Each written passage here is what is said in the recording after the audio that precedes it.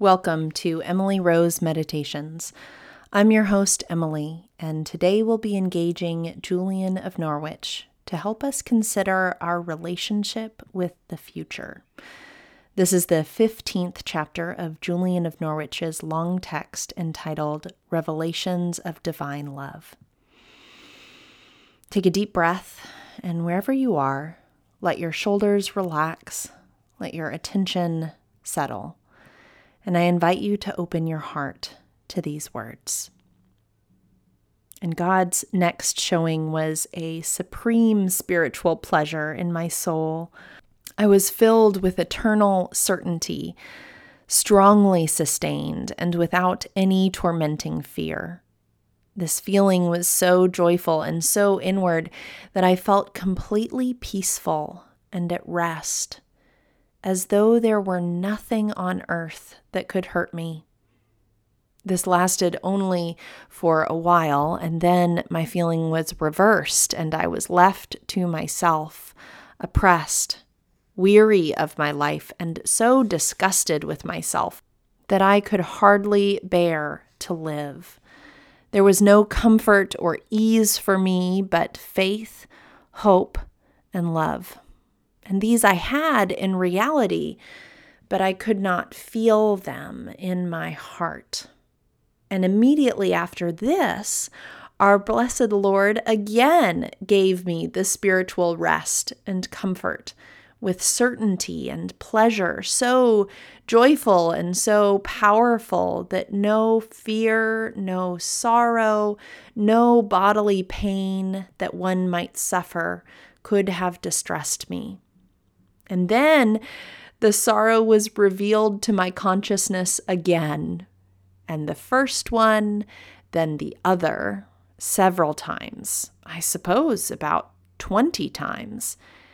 And in the moments of joy, I might have said with St. Paul, "Nothing shall separate me from the love of Christ." And in the moments of sorrow, I might have said with Peter, "Lord, save me. I perish." This vision was shown to me as I understand it, because it is helpful for some souls to have such experiences, sometimes to be strengthened, sometimes to falter, and be left by themselves. God wishes us to know that He safely protects us in both sorrow and joy equally. And to benefit his soul, a man is sometimes left to himself, though not always because of sin. For at this time the changes were so sudden that I could not have deserved by sinning to be left alone. Neither did I deserve the feeling of bliss, but our Lord gives generously when He so wishes, and sometimes allows us sorrow. And both come from the same love. So it is God's will that we should hold on to gladness with all our might, for bliss lasts eternally, and pain passes and shall vanish completely for those who are saved. And therefore, it is not God's will that we should be guided by feelings of pain, grieving and mourning over them, but should quickly pass beyond them and remain in eternal joy. I heard this question once, and it still echoes in me. What would you do if you knew the future would not hurt you? Julian seems to be sharing the same wondering in today's passage as she says, "It is not God's will that we should be guided by feelings of pain."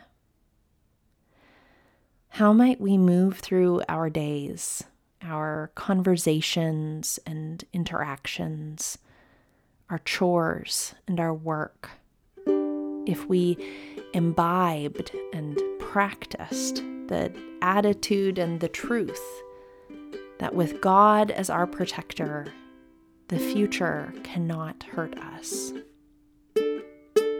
Thank you for joining me today. The peace of Christ be with you.